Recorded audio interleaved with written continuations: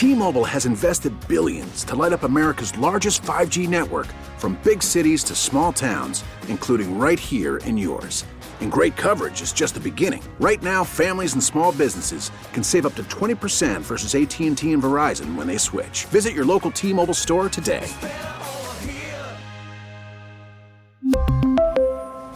Plan savings with 3 lines of T-Mobile Essentials versus comparable available plans. Plan features and taxes and fees may vary. Tim Roush.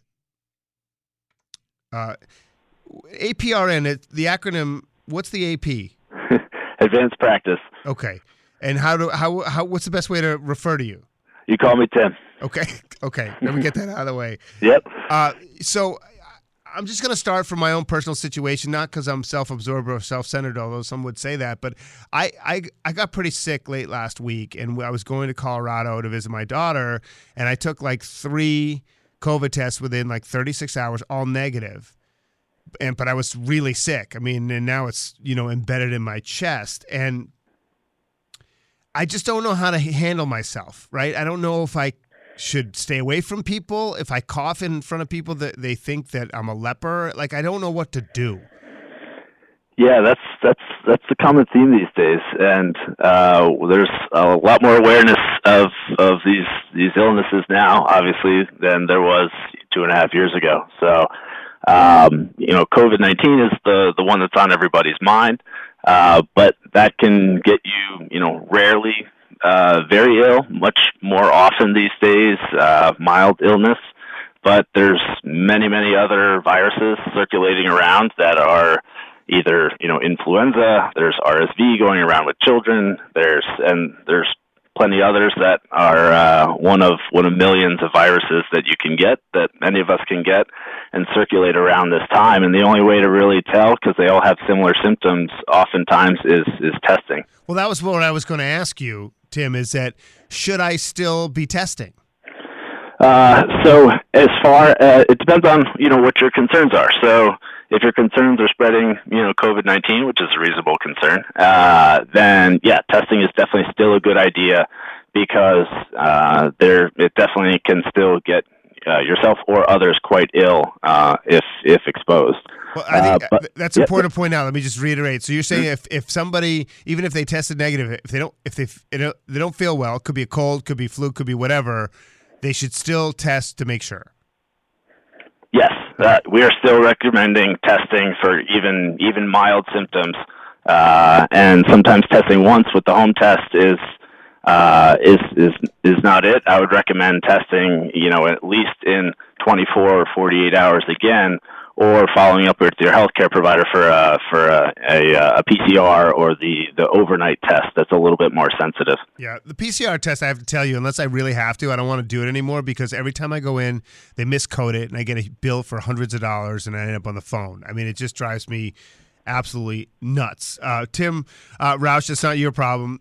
APRN joining us here on Brian & Company.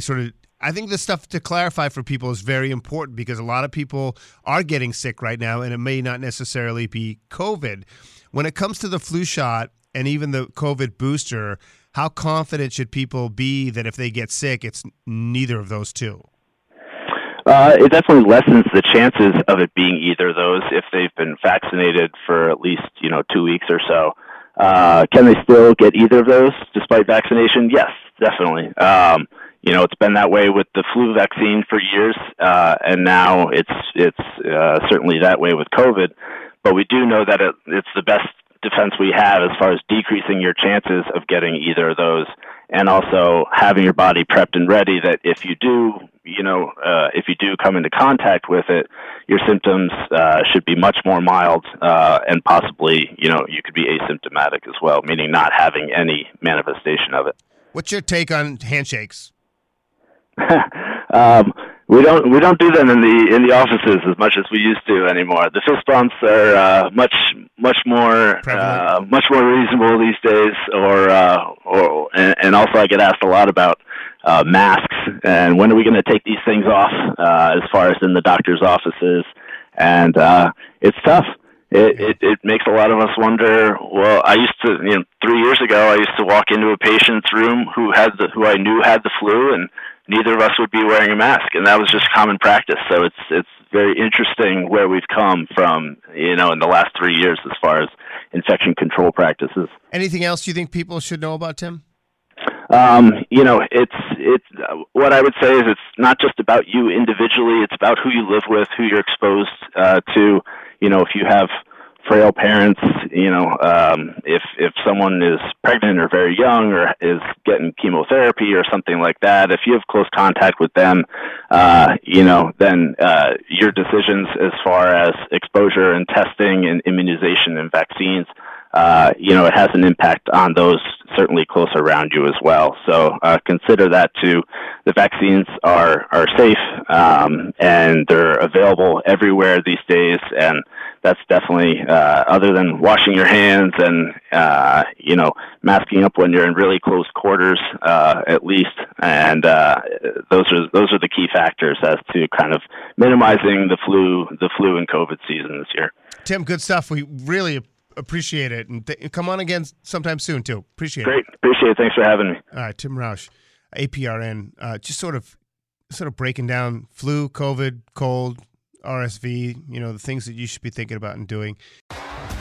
T-Mobile has invested billions to light up America's largest 5G network, from big cities to small towns, including right here in yours.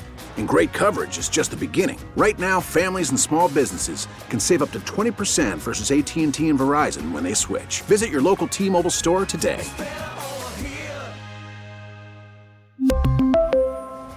Plan savings with 3 lines of T-Mobile Essentials versus comparable available plans. Plan features and taxes and fees may vary. We get it. Attention spans just aren't what they used to be. Heads in social media and eyes on Netflix. But what do people do with their ears? Well, for one, they're listening to audio. Americans spend 4.4 hours with audio every day. Oh, and you want the proof? Well, you just sat through this ad that's now approaching 30 seconds. What could you say to a potential customer in 30 seconds? Let Odyssey put together a media plan tailor-made for your unique marketing needs. Advertise with Odyssey. Visit ads.odyssey.com.